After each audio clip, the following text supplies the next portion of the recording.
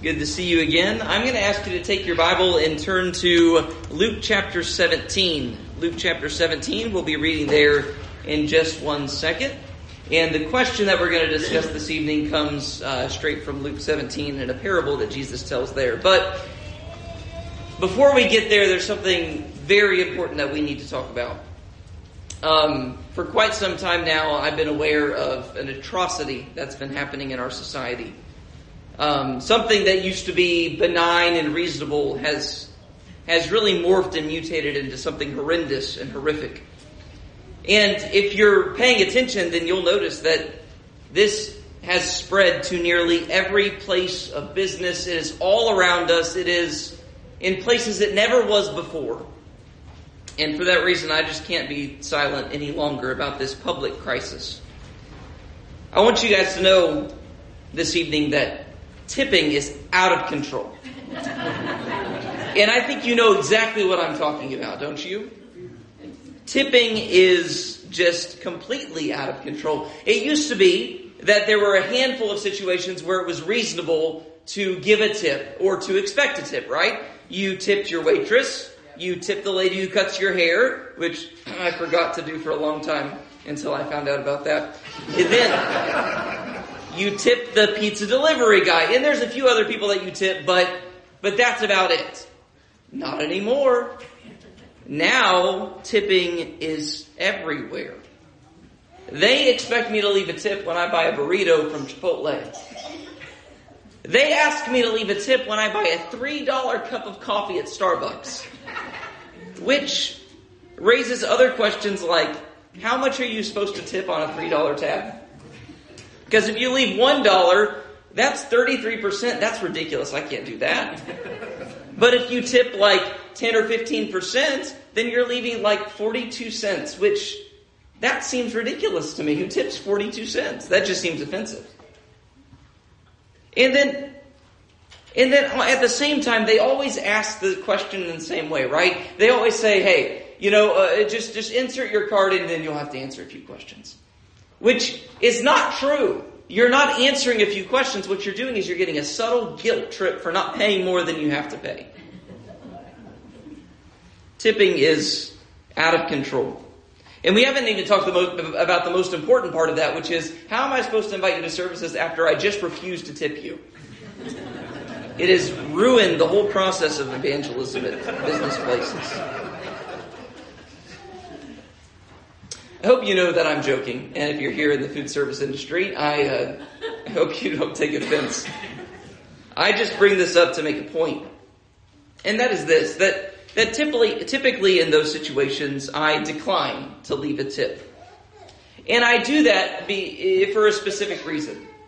Because in my mind, I know that the man who's building my burrito bowl is doing something that is merely his job.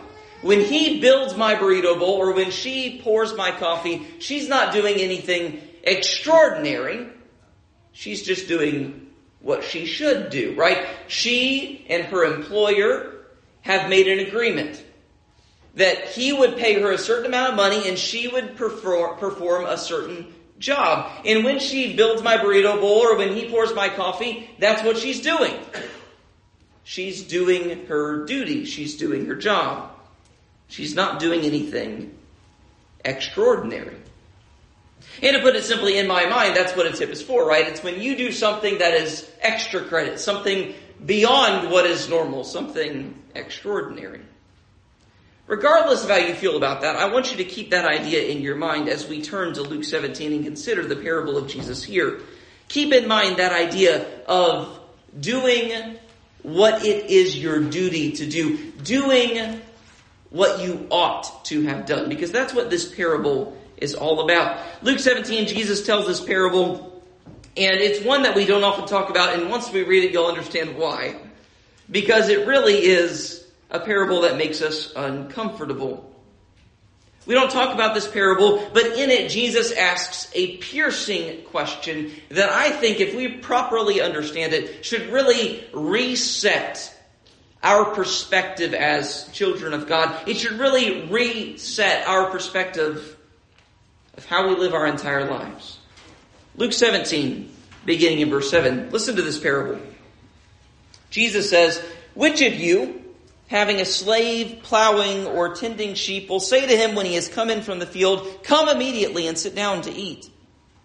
But will he not say to him, 'Prepare something for me to eat, and properly clothe yourself, and serve me while I eat and drink, and afterward you may eat and drink'?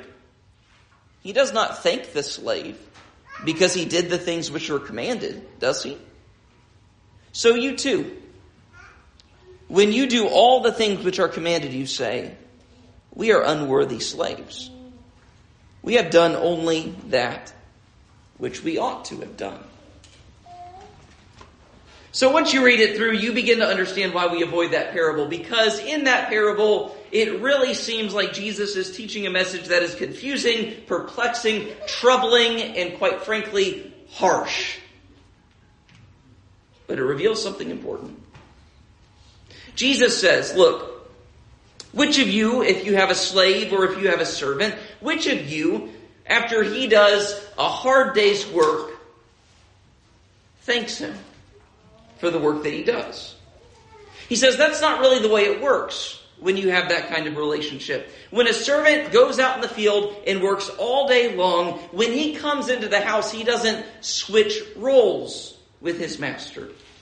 The master doesn't become the servant. The master doesn't say, "Oh, you've been working all day in the field. Come inside, let me do you a favor because you worked all day in the field for me. Come inside, and I'll make dinner for you. Put up your feet, relax." He doesn't say that. He says, "No. When you come in, I want you to get right back to work, and I want you to make me dinner. And before you do that, I want you to clothe yourself properly before you do any of that. And then after all of that is done, then you can feed yourself." That sounds really harsh, and it makes you wonder, why in the world is that in the Bible? Because it sounds mean. But here's the point. Why does the master treat the servant that way? And the answer is because this is not a partnership. That's not the way that relationship works. He doesn't thank the slave. And he doesn't say, "Hey, let's switch roles." Because in this sort of relationship, the servant has not done anything extraordinary, even though he spends all day working for his master. He has simply done what he is supposed to do under the terms of their relationship. Now, let me be very clear. Just in case I need to say this. This in no way is meant to condone the practice of slavery or is meant to make a commentary on the rightness or wrongness of it. What it is meant to do is it is meant to take a human practice, and it is supposed to help us see our relationship with God from a certain perspective. Listen to what he says in verse 10. This is where the key to this whole parable is. He says, "So you too, when you do all the things which are commanded, you say, 'We are unworthy slaves. We have done only that which we ought to have done.'" And so understand that Jesus is not giving any kind of endorsement of slavery in this passage, but what he is doing is he's saying, look, you as children of God need to see yourself from a certain perspective. One of the ways you need to see yourself is you are a slave of God. That is true for all of us. We are slaves of God. We are slaves to righteousness, as is written in Romans 6 and verse 22. And as slaves of God, as servants of God, we need to recognize that it is our fundamental duty to serve God with every fiber of our being. To give God every ounce of everything you are is what you ought to do. To give God your life, as we talked about this morning, is not an extraordinary gift that you give to Him. It is not an extra credit project for those Christians who are high achievers. It's not something that's deserving of a tip. To give God everything is simply what you and I ought to do. That's the point of the parable. You get a little bit of a better sense of that when you get a taste for the context. If you go back to the beginning of chapter 17, then you begin to understand why Jesus tells this parable and why he brings it up when he does. And while you do that, let me click ahead because I forgot to put the picture up there. Oh, and I forgot to do that. And that. Sorry. Wait, and that. Okay, sorry. I do that probably once a sermon. Anyway.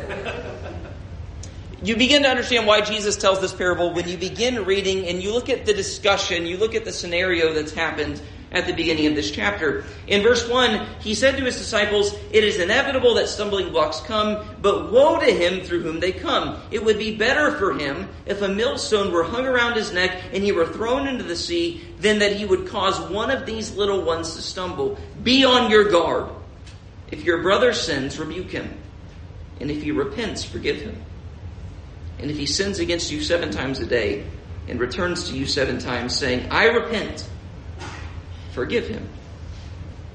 And so Jesus begins this passage by talking about stumbling blocks. And he says, you need to make sure that you're not a stumbling block to your brothers and sisters. Which, by the side, it's actually interesting, this discussion about stumbling blocks. Because usually, when we talk about stumbling blocks, we talk about, hey, you need to make sure that you don't do something that's going to lead your brother into sin. So we say, hey, don't tempt your buddy at school to drink alcohol. Or we say, hey, young lady, you need to make sure you cover up when you go to the beach so you don't make it easier for a man to have a lustful thought towards you. We talk about stumbling blocks in that way. Do you know who the stumbling block is in Luke 17?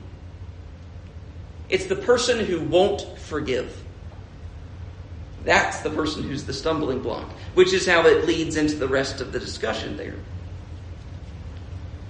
But notice that what he's saying here is, you need to make sure that you're not a stumbling block. You need to make sure that you forgive your brothers. You need to make sure you forgive them. Whatever it takes, you forgive. Even if that means that your brother offends you, hurts you, sins against you 7 times in a single day. Guess what you do? You forgive him every single time. Which we know this passage, so that's not that challenging to us, is it? But think about it for a second. I want you to imagine that your husband or your wife sinned against you 7 times in a day. How's life going to be at your house at 10 p.m. that night? Jesus says, forgive him every time. And notice how his disciples respond in verse 5. I love this. Jesus says, no matter how many times he sins against you, forgive him. And the disciples say to the Lord, increase our faith. In other words, they're saying, how in the world are we supposed to do that? Jesus says in verse 6, if you had faith like a mustard seed, you would say to this mulberry tree, be uprooted and be planted in the sea, and it would obey you. Now that passage does not mean what I thought it meant when I was 6, which is if you believe in God, then you can move things with your mind. That's what I thought it meant. I really did. And that was a big struggle of faith that I had when I was little because I couldn't have telekinesis. But what it means is when you see things the way God sees them, and when you understand the spiritual truths, you will find the power within yourself to do incredible things, like forgive somebody 7 times in a day. And so what Jesus does is he tells this parable because he wants to help them see things from the right perspective. He wants them to understand where they stand in their relationship with God, because when they understand their relationship with God, that is going to empower them to do something as incredible as forgiving somebody 7 times in a day. And so he tells this parable because he wants his apostles to understand that we are God's servants. We are his slaves. We are slaves to righteousness. Again, as is written in Romans 6 and verse 22. He tells this parable because he wants his apostles to understand that forgiving your brother for the 7th time that day is not extra credit. It's not something you do to get a tip. What it is what you ought to do. Because you owe God everything. And I got to tell you, I'm not sure that we get that. I'm not sure that's the way we look at our lives, or that's the way we look at our relationship with God. When you think about your relationship with God, how do you How do you envision that relationship? What does it look like to you? Some people look at their relationship with God like He is some sort of doting caretaker, or as you've heard before, I'm sure, He's some kind of grandfather in the skies, right? And you may say, oh, that's not the way I see God. But if you're ever the kind of person who thinks, you know what God wants? God wants me to be what?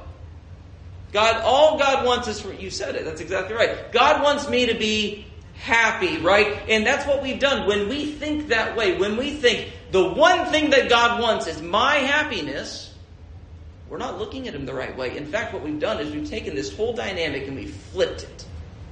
Because when I say all God wants is for me to be happy, what I'm saying is that God's whole purpose in my life is to serve me instead of for me to serve Him. So to look at God like a doting caretaker is not correct. Some people look at God like we have some kind of symbiotic partnership with Him, right? We scratch each other's backs. So, God, I go to church on Sunday, I worship You a little bit, I do some good things in my life, I contribute to Your church, and then You bring blessings into my life. I scratch your back, You scratch mine. That's how it works. Not really. Some people look at their relationship with God like He is some sort of school teacher. In other words, there are some Christians who get C's, some who get B's, and then there are those crazy Christians who get like A+. I don't know why they do all that.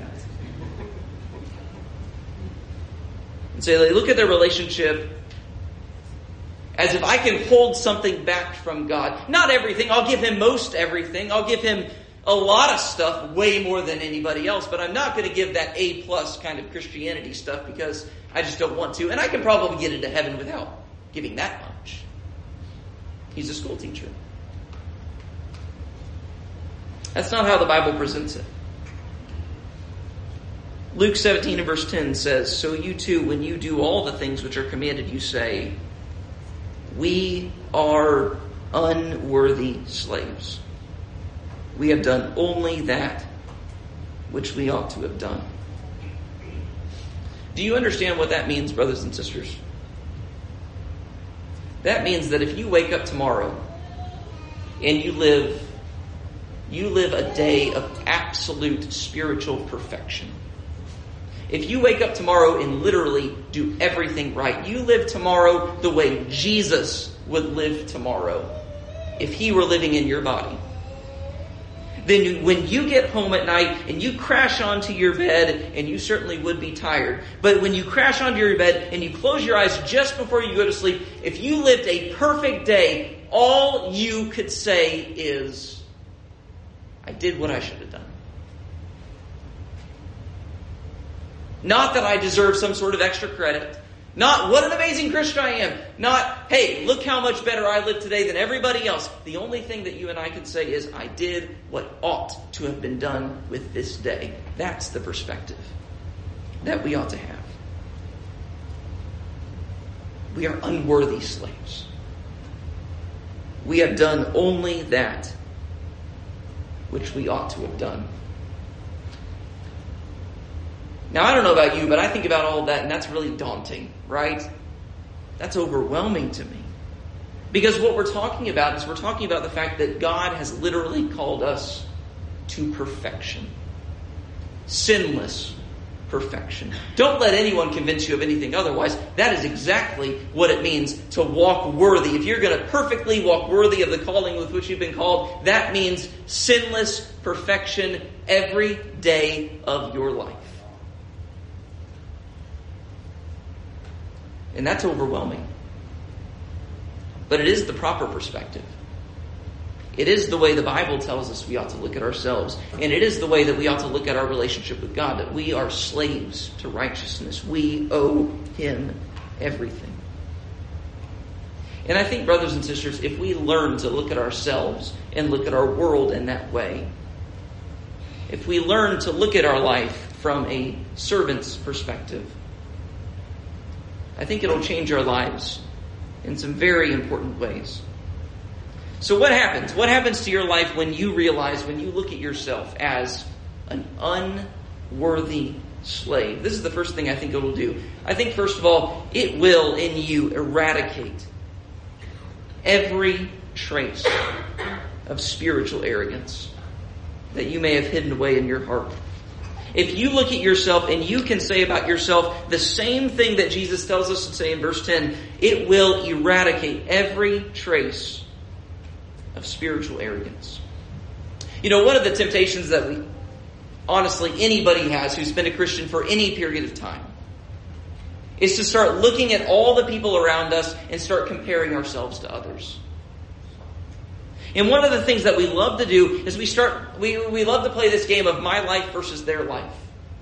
In my sin list versus their sin list. Let's just be honest. There are lots of people in the world who have a sin list that's a whole lot longer than yours. Yes, we understand all have sinned and fall short of the glory of God. We all need the grace of Jesus Christ. But at the same time, there are some people we look at and say, well, I haven't done that. And I haven't done that or that or that. Look at my list. It's not good. I need grace. But it doesn't look like that. It's very easy for us to become like that Pharisee in Luke 18. Lord, I thank you that I'm not like this tax collector.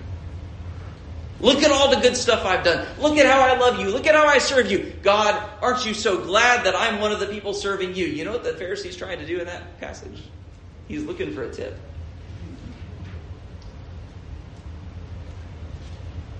Sometimes that's exactly what we do.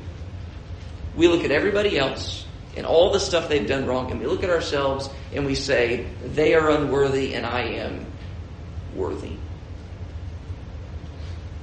We need to understand, brothers and sisters, that when you compare your life to the person next to you, you can easily find a way to puff yourself up and think that you're something great. But that's the wrong comparison to make. The comparison that we ought to make is not me versus them.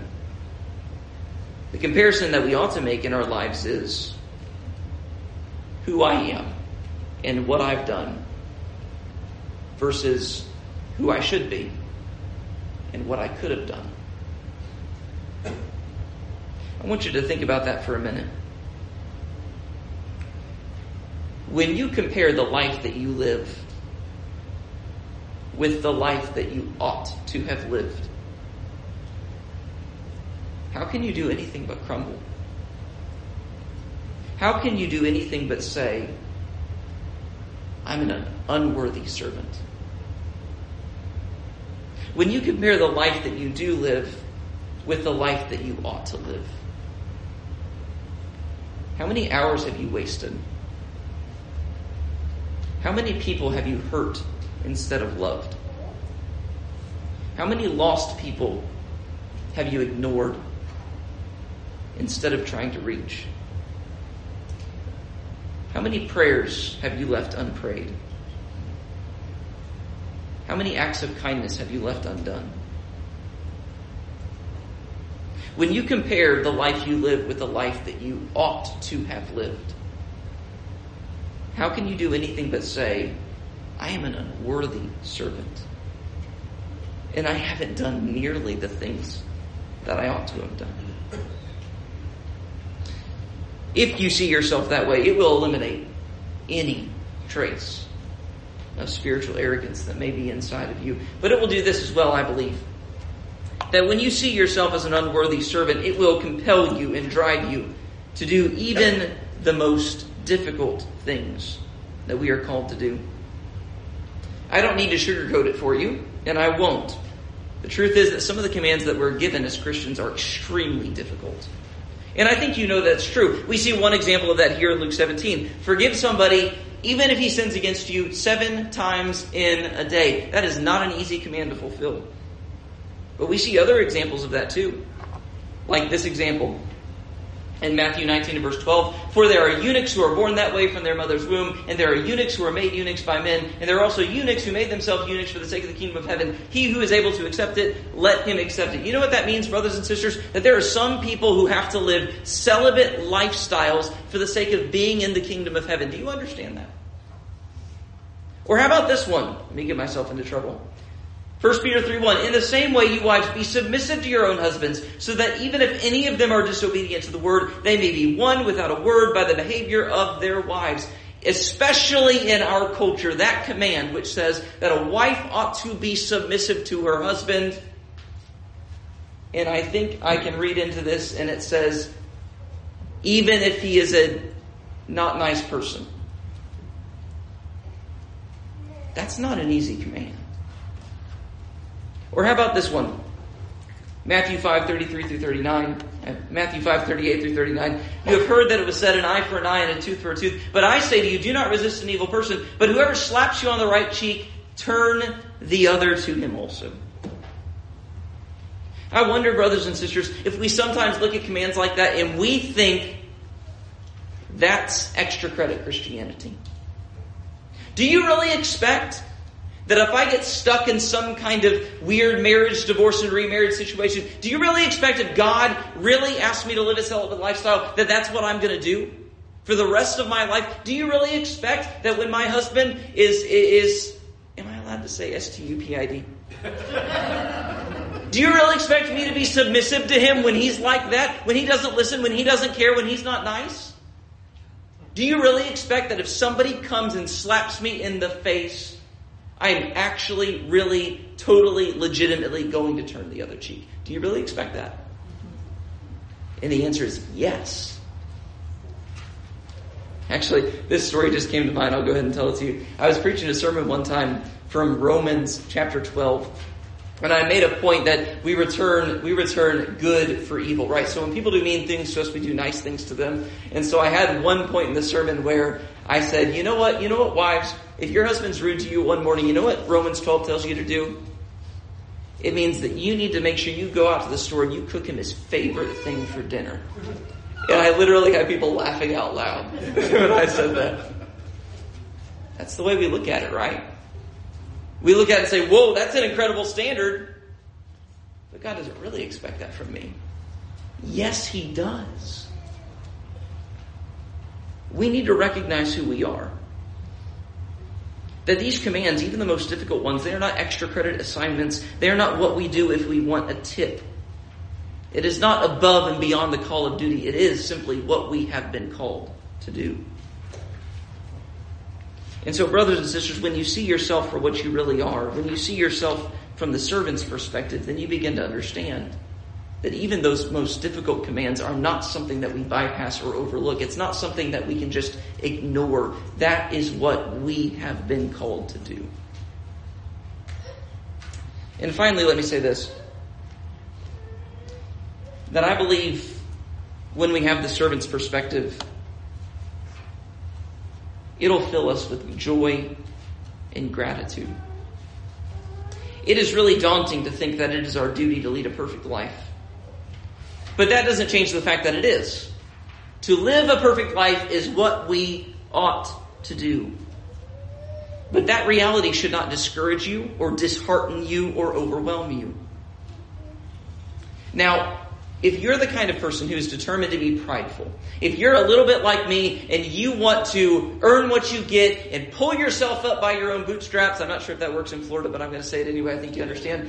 If you're determined to do everything by yourself and earn everything and merit your own salvation, then the idea that you've been called to live a perfect life, yeah, that's overwhelming. It should discourage you and it should dishearten you because you will not and you have not. But it should not discourage you if you're comfortable with humility. Because the amazing message of the gospel is that there is grace, there is mercy, and there is hope. Abundant and overflowing even for unworthy slaves like us. In Christ, even worthless servants can boast. Because His blood redeems all of that. Galatians 6 and verse 14, Paul says, "But may it never be that I would boast, except in the cross of our Lord Jesus Christ, through which the world has been crucified to me, and I to the world." Paul says, despite all the wonderful things that he does, I'm not going to boast in anything except for the fact that I have found salvation in the cross of Christ. And if you accept that, if you accept that His blood can cleanse any sin, if you accept that His grace can cover the areas in which you have been deficient as His servant, then how could you do anything besides fall on your face full of joy and gratitude, thanking God for His favor and for His kindness? If you really do see yourself as an unworthy servant, and you really do understand what Christ has done for you, how could you do anything but shout for joy? There's one more thing I want to add on the end of this that I think is important. It's a story that I really love about this little boy named Jack Hoffman. In the spring of 2013, the Nebraska Cornhuskers had a spring game. They had a scrimmage game. And it was just a normal day for them, but it was a special day for this little boy, Jack Hoffman. He had brain cancer, but he also had a huge dream of one day playing on the Nebraska football team, which, because of his medical difficulties, made it pretty much impossible that was ever going to happen. But one day in 2013, the football team decided to do something special for him, and they invited him down to the football field. They put him in a little jersey, and they decided to let him run one play. And so when the center snapped the ball, the quarterback handed it off to little Jack, and he scampered all the way down the field and scored a 69-yard rushing touchdown. Somebody said, what? The defense was letting him score. It wasn't.